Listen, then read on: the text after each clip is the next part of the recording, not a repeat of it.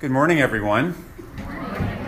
My name is Devin Zuber. It is August 1st, and I am delighted to share the first of two lectures with you. Today's lecture is called, I have to read it, Caring for Creation, Swedenborgian Ecology.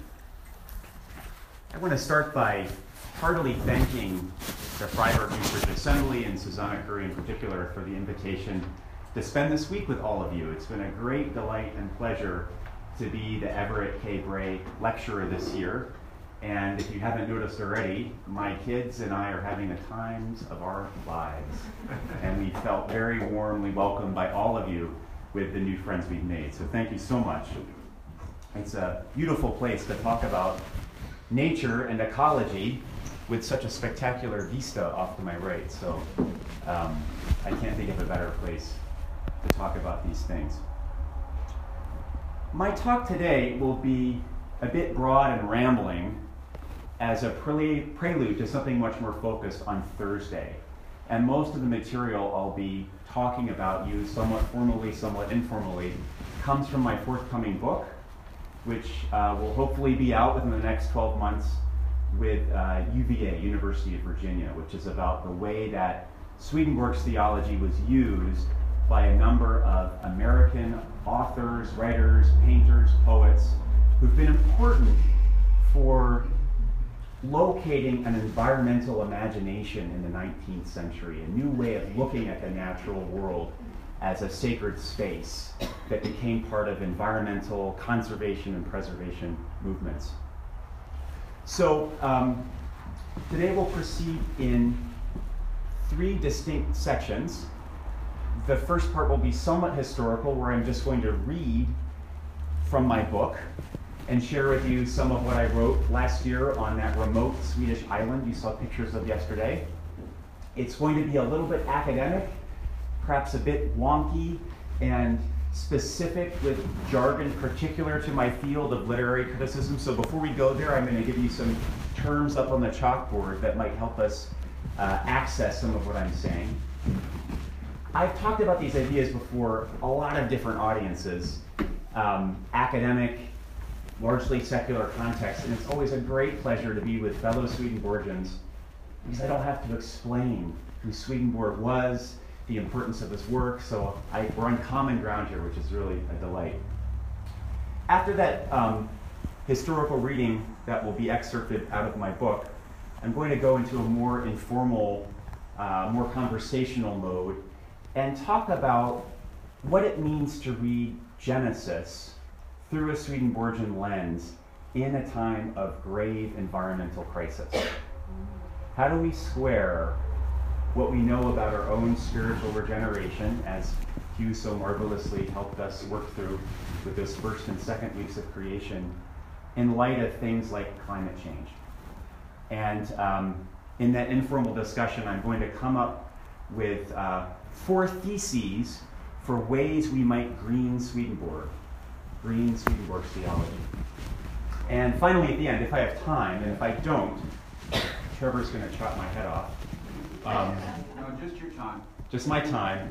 I'll table the reading for Thursday's lecture, so we'll just see how much time. And the third part, when I go back to reading from the book again, will be some thinking I've done on the Swedenborg's Earths in the Universe, Earths in the Starry Heavens, which in my opinion is a much neglected text in the writings. We tend to treat it as the embarrassing relative in the closet that he just didn't pretend he never wrote about aliens and other planets, and I'm going to be approaching that text through an environmental perspective.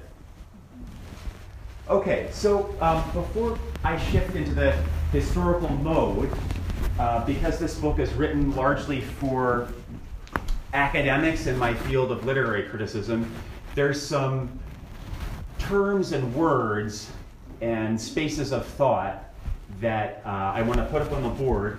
So at the least, if you get nothing else out of this lecture, you'll have some more vocabulary for your arsenal and be prose and eco-criticism. So a lot of what I do is this sort of niche field called eco-criticism, which is a fusion of ecology and criticism.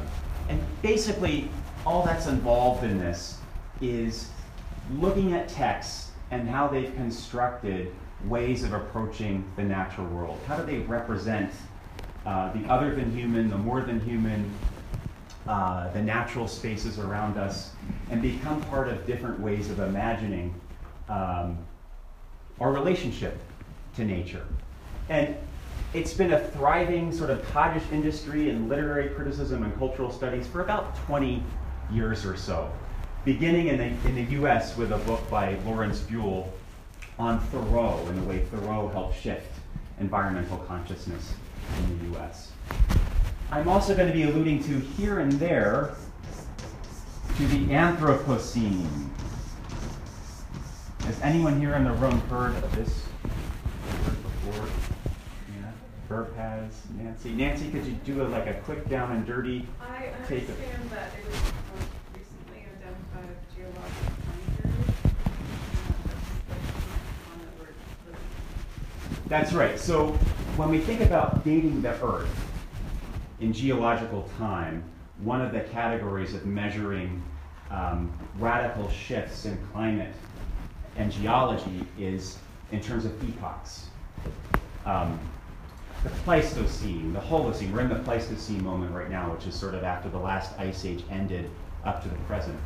And there's a lively debate among earth scientists and geologists right now to officially end the Pleistocene and have a new era called the Anthropocene due to climate change. That we have fundamentally altered the planetary DNA in a way that with the addition of carbon, the destabilizing of ecosystems, it's going to alter the geological record. Our thumbprint is so heavy it makes a permanent indelible mark onto things. So this is going to be decided, I think, in the next 2 or 3 years by international bodies of geologists and climate scientists if we're going to use this as a new handle into defining the future that is to come of, who knows, there's a lot of questions about what the planet will look like. Within eco-criticism, 2 sort of current fields of thought and theory that I situate Swedenborg in relationship to are post-humanism. Don't read that as anti-humanism because Swedenborg is so thoroughly anthropocentric and full of theological anthropology. This is a loosely defined area of philosophy and critical theory that's interested in broadening ethics beyond the human being at the center of everything, to put it succinctly. The other area in eco-criticism that I play around with in my book is something called the new materialism.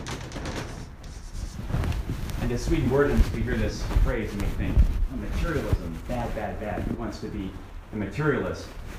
That's not quite what it means. It doesn't mean new clothes, new refrigerators, new cars, but a movement in philosophy and ethics to think about matter, about stuff, as not just dead objects out there. For about 250, 300 years, our modern paradigm has been to treat nature as a bunch of lifeless stuff available for resource extraction. And a lot of the thinkers and theorists in the new materialisms argue that we need to approach matter as something vibrant, as alive, as having agency of its own, and doing stuff in interesting ways. So there's a lot of theological work happening in the new materialisms. Some of you I know are readers of Alfred North Whitehead and process theology. That's very active in the new materialism. So that's something else I'm going to be keen in my chapter. Any questions before we get started? Okay.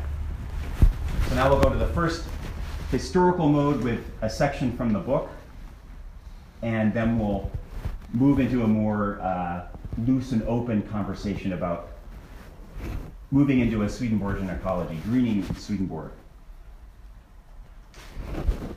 There are many arguments about our ecological predicament that anatomize, that blame or account for everything from Judeo-Christianity to secularity to the mind-body dualism that has underwritten much Western philosophy since René Descartes. Too often these critiques have simplified complex questions in order to assign easy blame, typified by Lynn White's argument made in 1967 that Christianity is the most anthropocentric religion the world has seen and a cause of our environmental crisis. I'll come back to White later on. This has been a very significant argument within theory that the command in Genesis to have dominion over the earth and the birds and the fishes of the sea has licensed humankind to exploit nature. And there's been rich theological debates to reconsider the Hebrew word there, not as dominion, but more one of stewardship, that the earth is a gift that we need to have a different kind of relationship to. Whatever the cause, our unfolding Anthropocene is inevitably entangled in the complexities generated by what it is we mean by the term modernity, both as an unfinished, ongoing process and as a historical bracket used to demarcate a particular relationship to the past.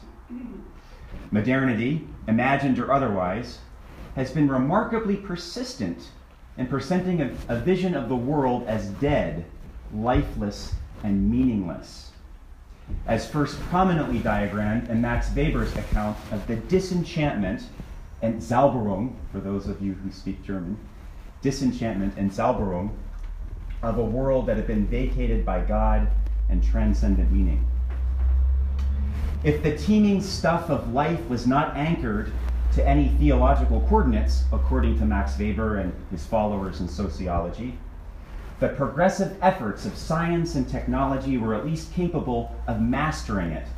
And nature, all that was not human, not culture, could be completely subsumed and controlled by human rationality. Nature became both a blank, a void of divine absence, awaiting human inscription by cartography, the encyclopedia, other things of the Enlightenment, but also a bank, a stock of apparently inexhaustible resources awaiting extraction by the ingenuity of commerce, that old Protestant work ethic that Weber talked about, hard at work. So blank and bank is something the 18th century has bequeathed us. Or so the standard story goes.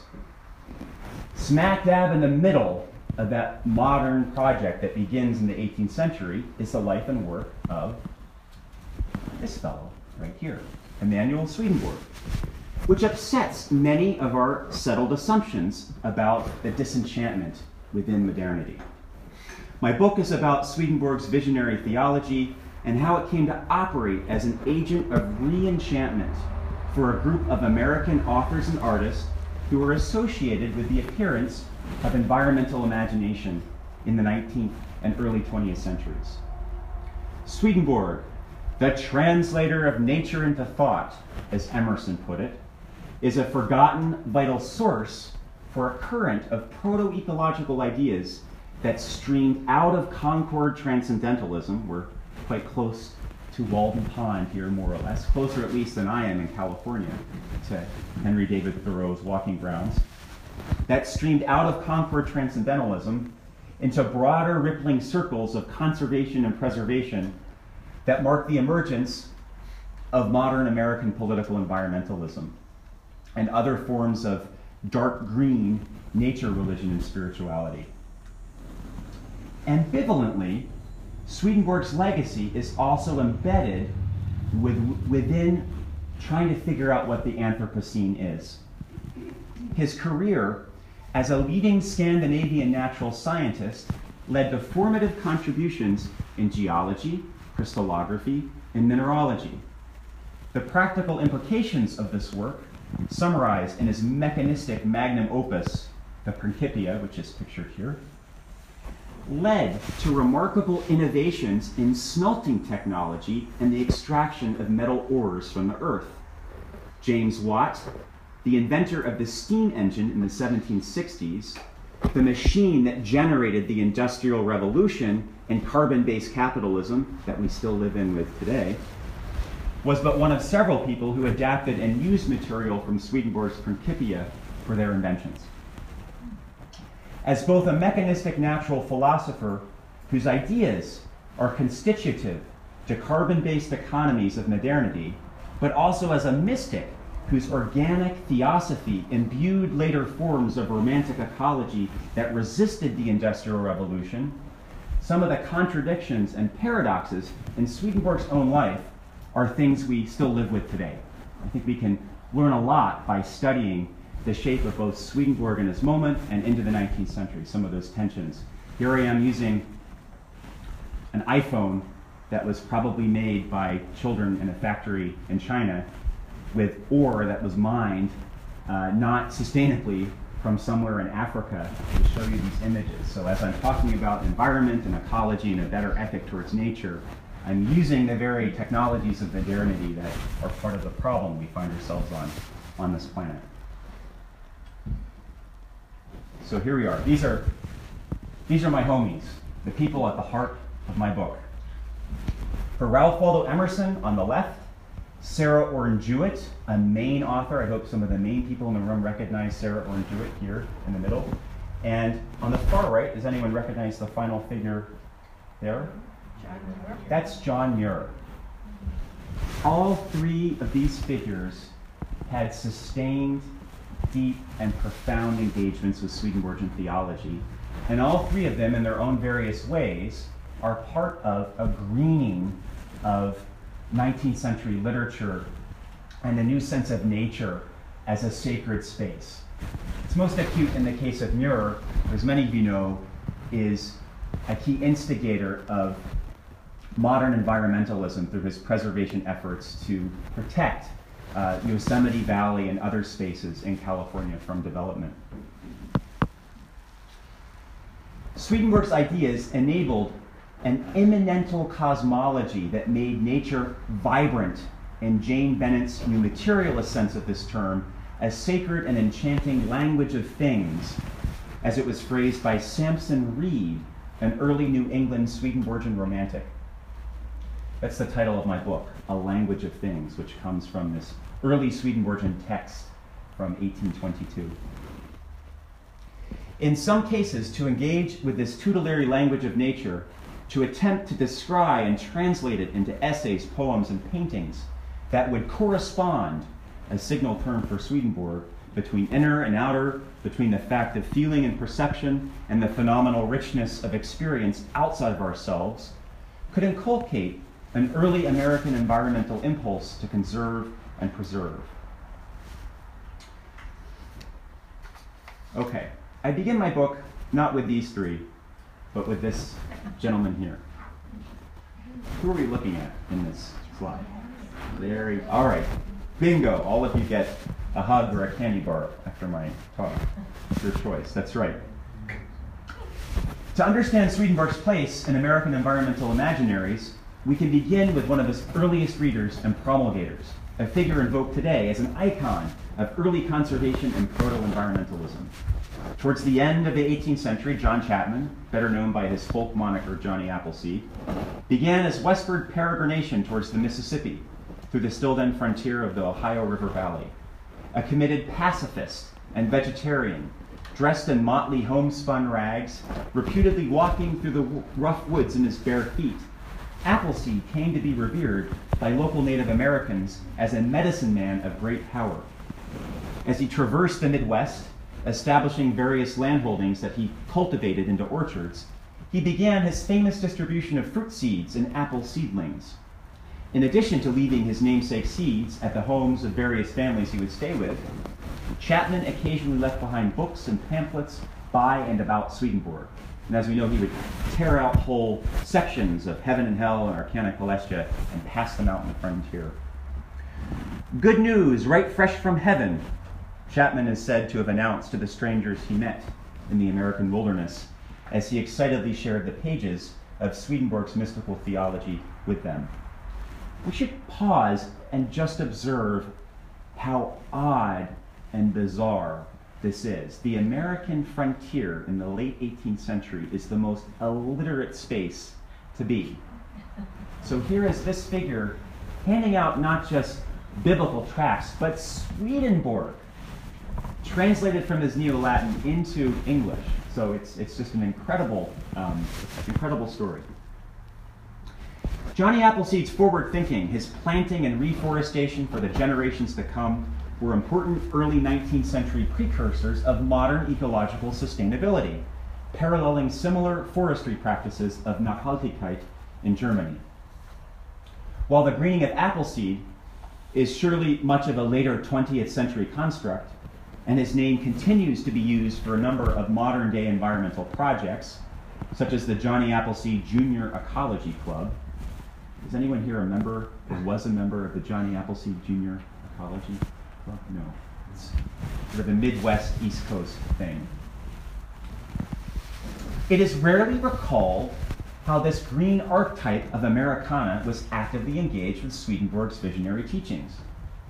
Indeed, Appleseed's readings in Swedenborg were responsible for many aspects of his character that lent to his subsequent incorporation into the mythical roots of American environmental thought. His vegetarian principles extended to legendary abstention from the killing of any sentient life, from rattlesnakes to wasps, mosquitoes, and flies. Appleseed purportedly would just let them feast or bite or hit him. He would not kill even a mosquito. Such anomalous, strange behavior on the frontier made Chapman the brunt of many jokes, as the historian Robert Price notes. And Chapman acquired early on a folk reputation as the American St. Francis of Assisi. So if you were at the Freiburg Church on Sunday for my sermon, there's another little circle back to birds and preaching to nature. Chapman's benevolent attitude towards non-human nature is not at all surprising, writes Price, when we recall how Chapman gleaned from Swedenborg, quote, how all things in the world exist from a divine origin, clothed with such forms in nature as enable them to exist there and perform their use, and thus corresponding to higher things. That's a paraphrase from Divine Love and Wisdom.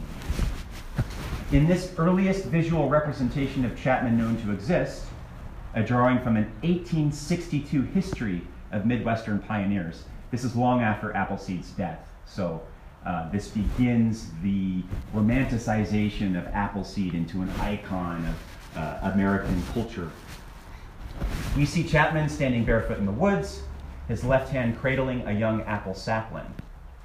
If you look carefully, tucked into his homespun overalls, a large, bulky book peeks above the waistline, seemingly incongruous with the rustic character of everything else in the image that tells us we are in a wilderness context. This book is likely meant to denote one of Chapman's beloved Swedenborg volumes, already by this point an important part of the growing Appleseed legend. And to pause here, I think one reason why, even though 19th century historians take note of Swedenborg and Appleseed, there's a sanitizing that happens in the 20th century that reaches an acme with Disney's cartoon version of Appleseed. And we have our wonderful blessing we sing that comes from that film, but the film does in no way do any justice to what a unique, wonderfully bizarre and weird figure Appleseed was.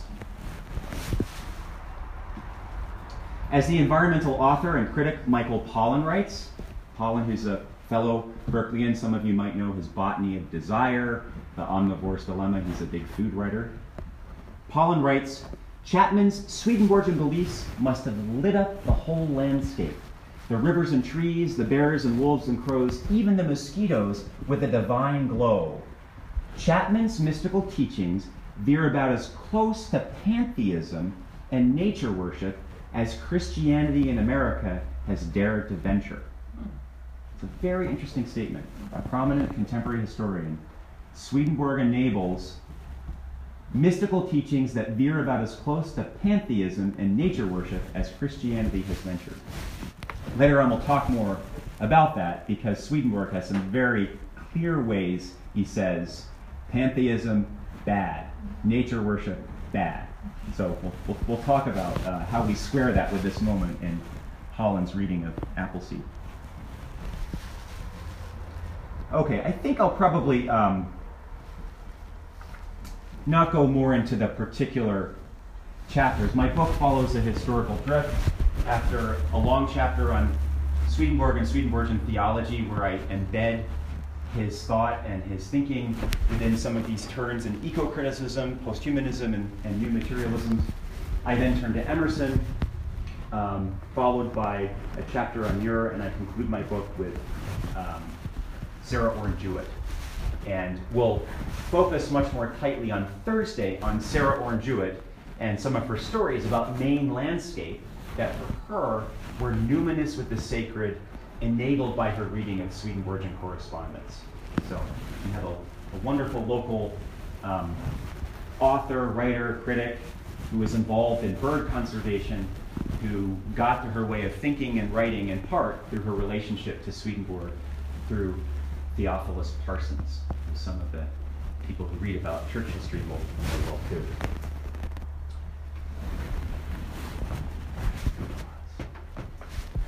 Got about 20 minutes left, so we'll see how I can fare. So,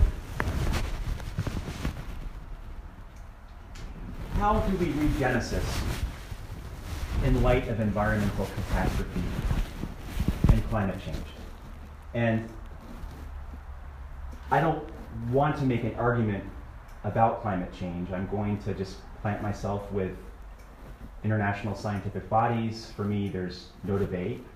Anthropogenic climate change is a fact. But even if that's not your particular cup of tea, just think about the plastic swirl in the Pacific Ocean that's bigger than many states on the eastern seaboard, that has disintegrated into such fine particles that plastic is now embedded in our food chain. And you find it in tuna that is canned and that we use in the States. So, or some of you might know Elizabeth Kolbert's recent work.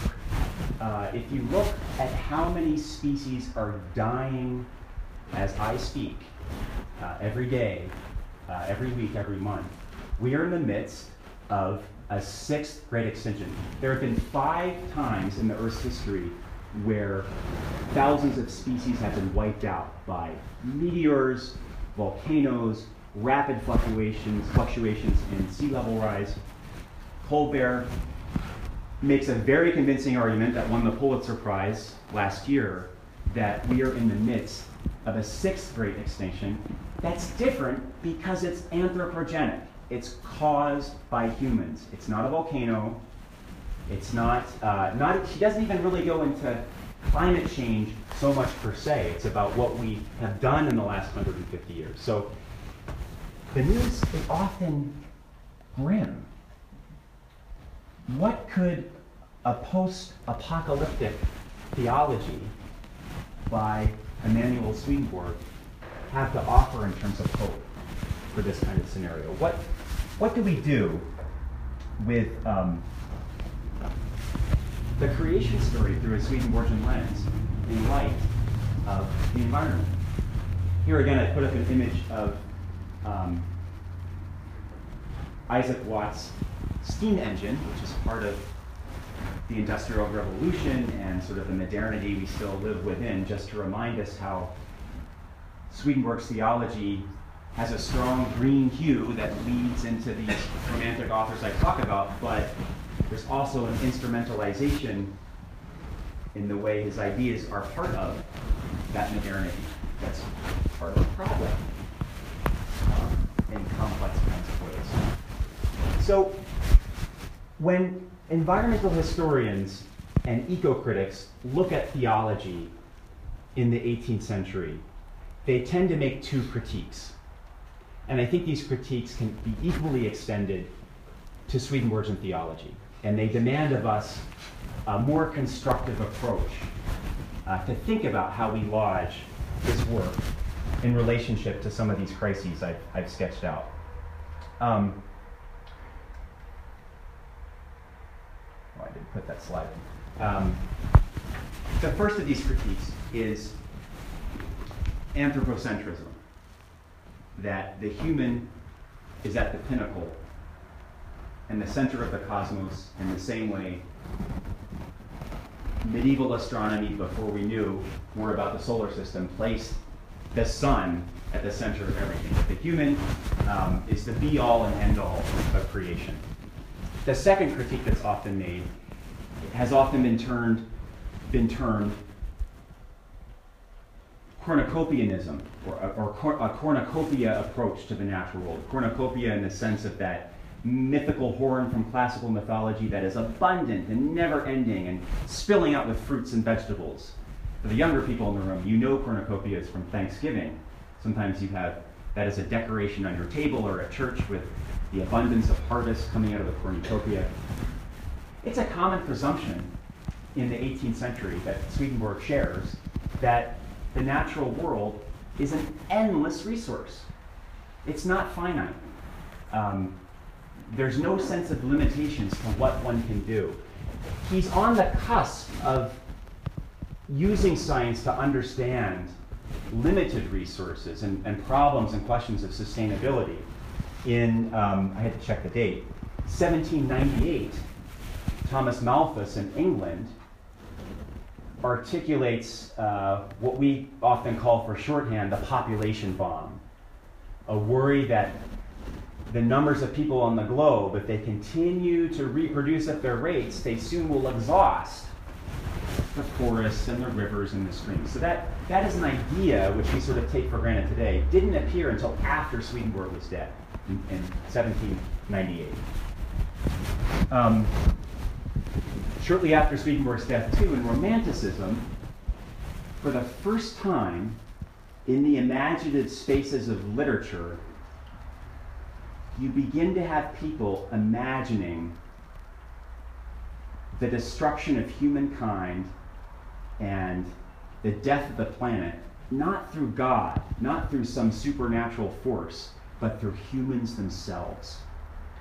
Probably the best known example of this is Mary Shelley's Frankenstein from 1818, which in many ways is sort of the first science fiction novel, taking godlike powers, using science, and building this monster. If you've read Frankenstein, you don't really get this from any of the many film adaptations. If you've read Frankenstein, one reason why Dr. Frankenstein refuses to make a mate for the monster is because he imagines this super race of creatures creating a vast race above and beyond the human that would wipe out the earth, that would destroy all of humankind. We take it for granted. You look at the Hollywood blockbusters this summer. There's sort of one apocalyptic scenario after another where humans mess up and the planet burns out or explodes, or we have to go to another planet to start life again on Mars or wherever. This really begins in the 19th century, shortly after Swedenborg's death. So, to put on our Swedenborgian constructive theology hats, we can think about how there are ways some of these critiques made of theology in the 18th century squarely land within the work. The purpose of creation is a heaven from the human race, to sort of directly quote a refrain you find, and it's a refrain I like a lot. It's very beautiful. The purpose of creation is angels from this earth, on this earth. Well, it's anthropocentric. Is there a way we can green that or make it accord with a better environmental ethic?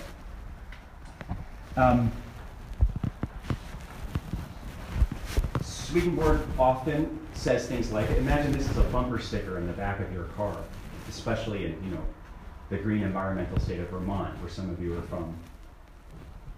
Now, since nature begins from this sun, and since everything that arises from it and is sustained by it is called natural, it follows that nature, and absolutely everything in nature, is dead.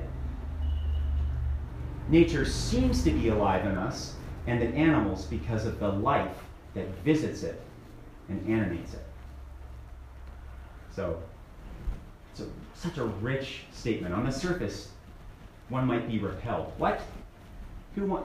Are we again in a dead and disenchanted world that Weber and others sort of anatomize?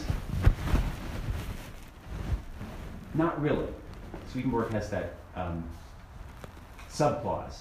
It seems that way, but it's alive because of a force that visits it and animates it.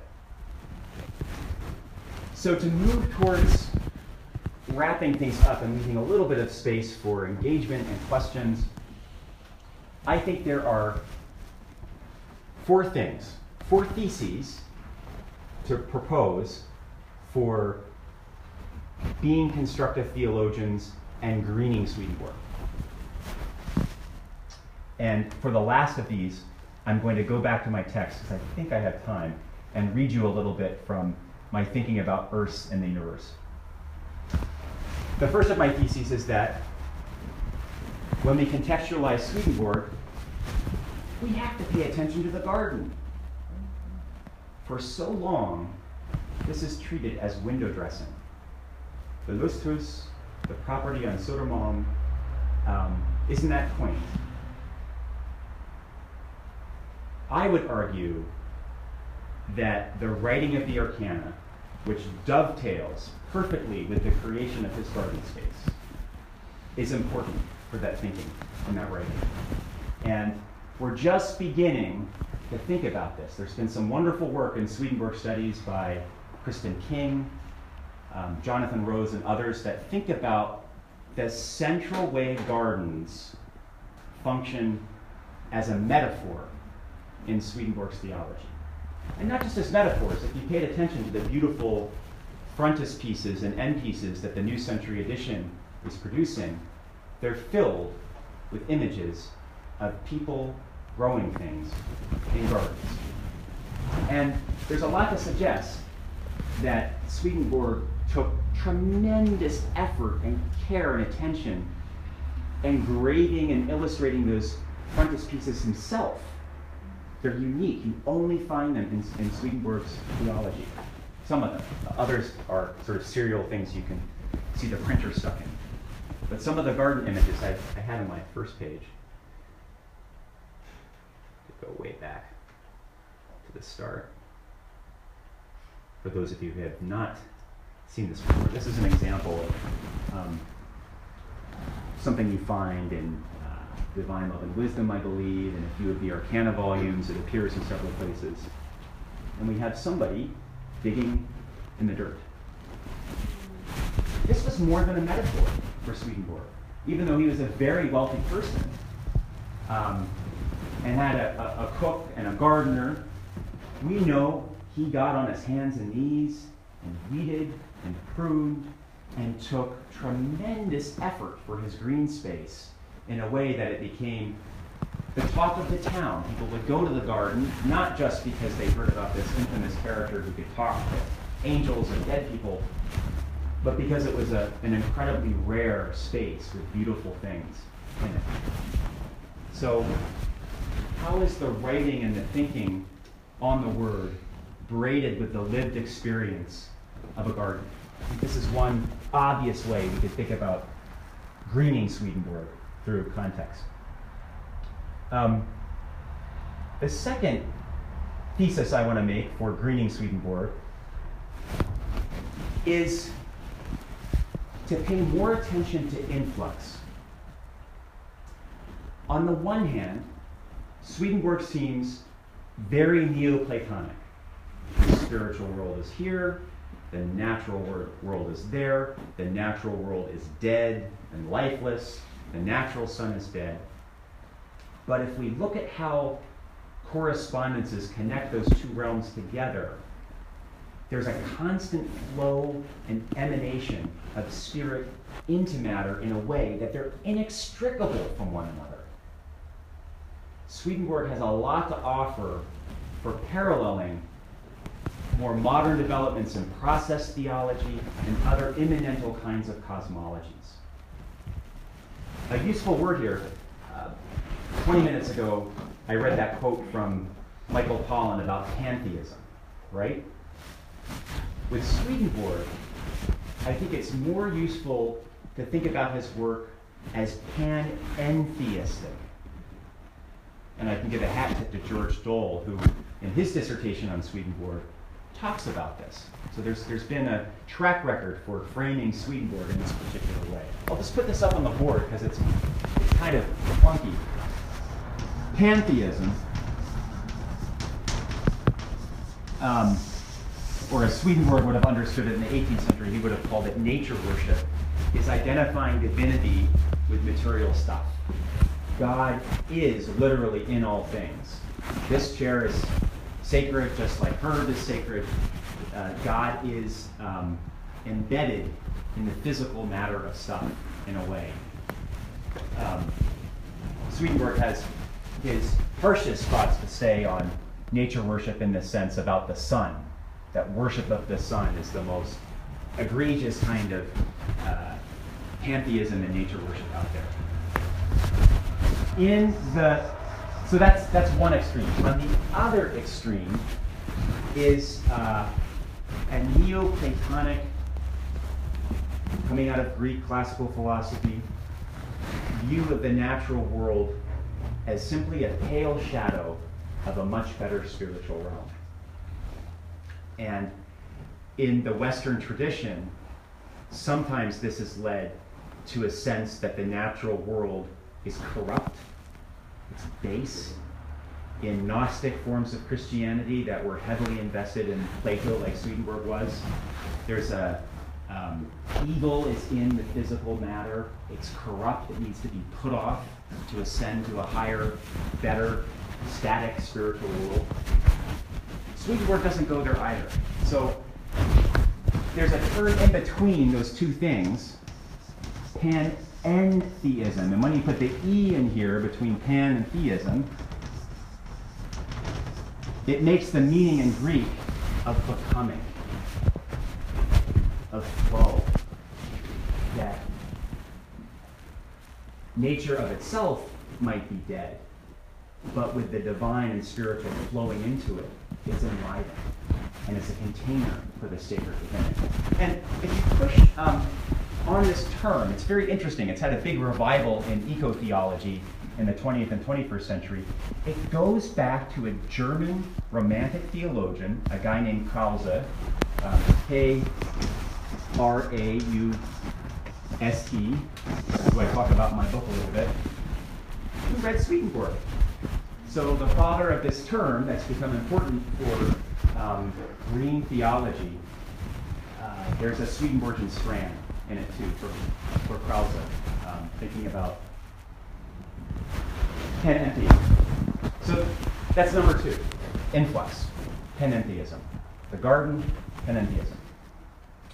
And I won't have time to read as I wanted to, or my Earths in the Universe stuff. So maybe on Thursday we can pair that. Let me move ahead to my final two theses I want to make.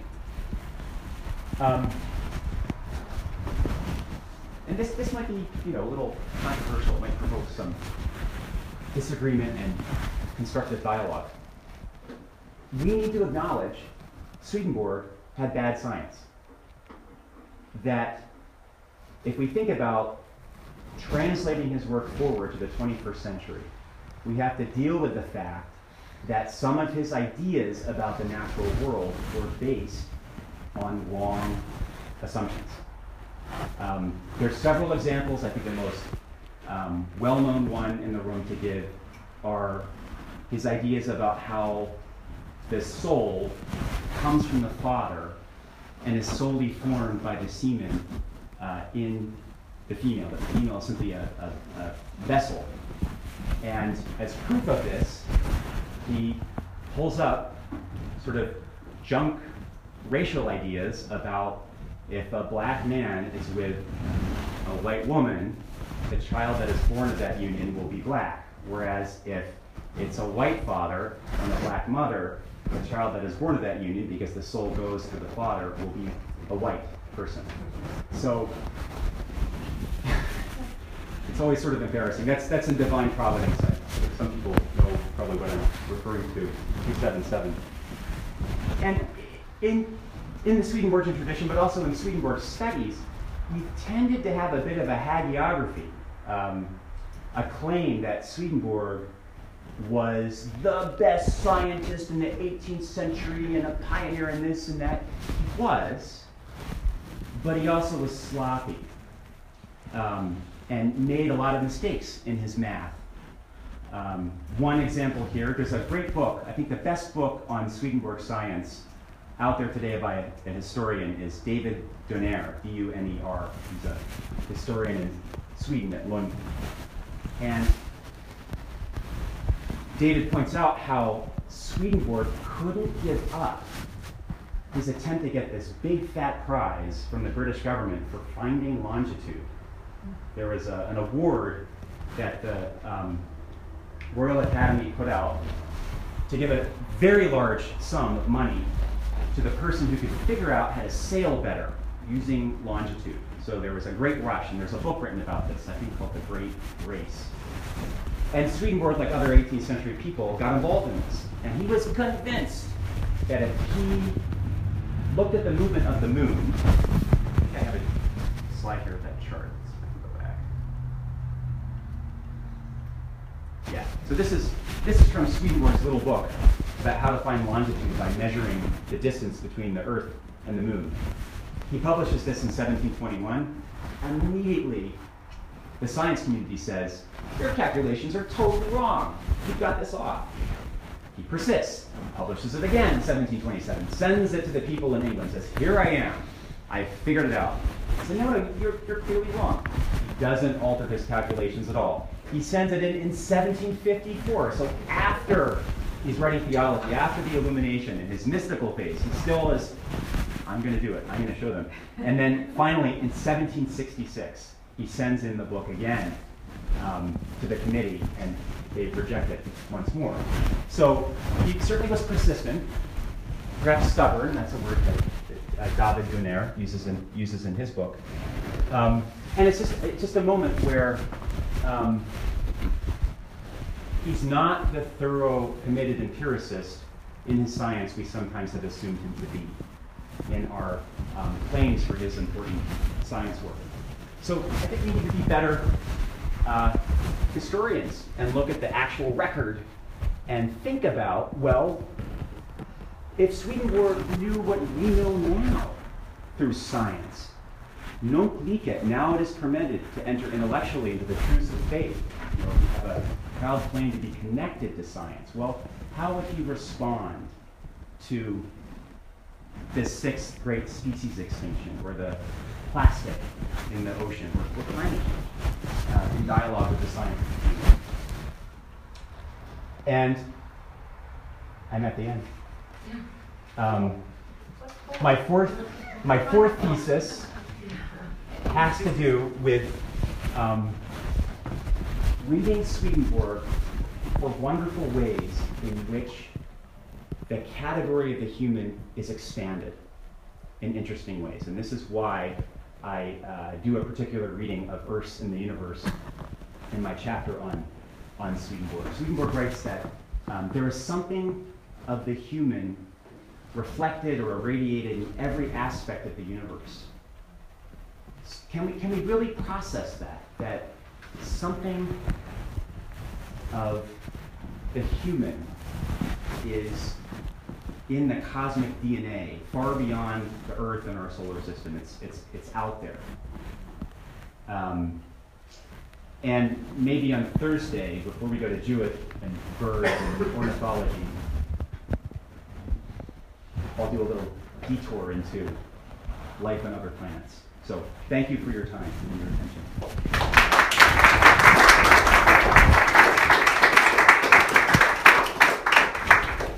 Discussion group at 11, we can get into more detail of any of the comments that you have burning to comment on.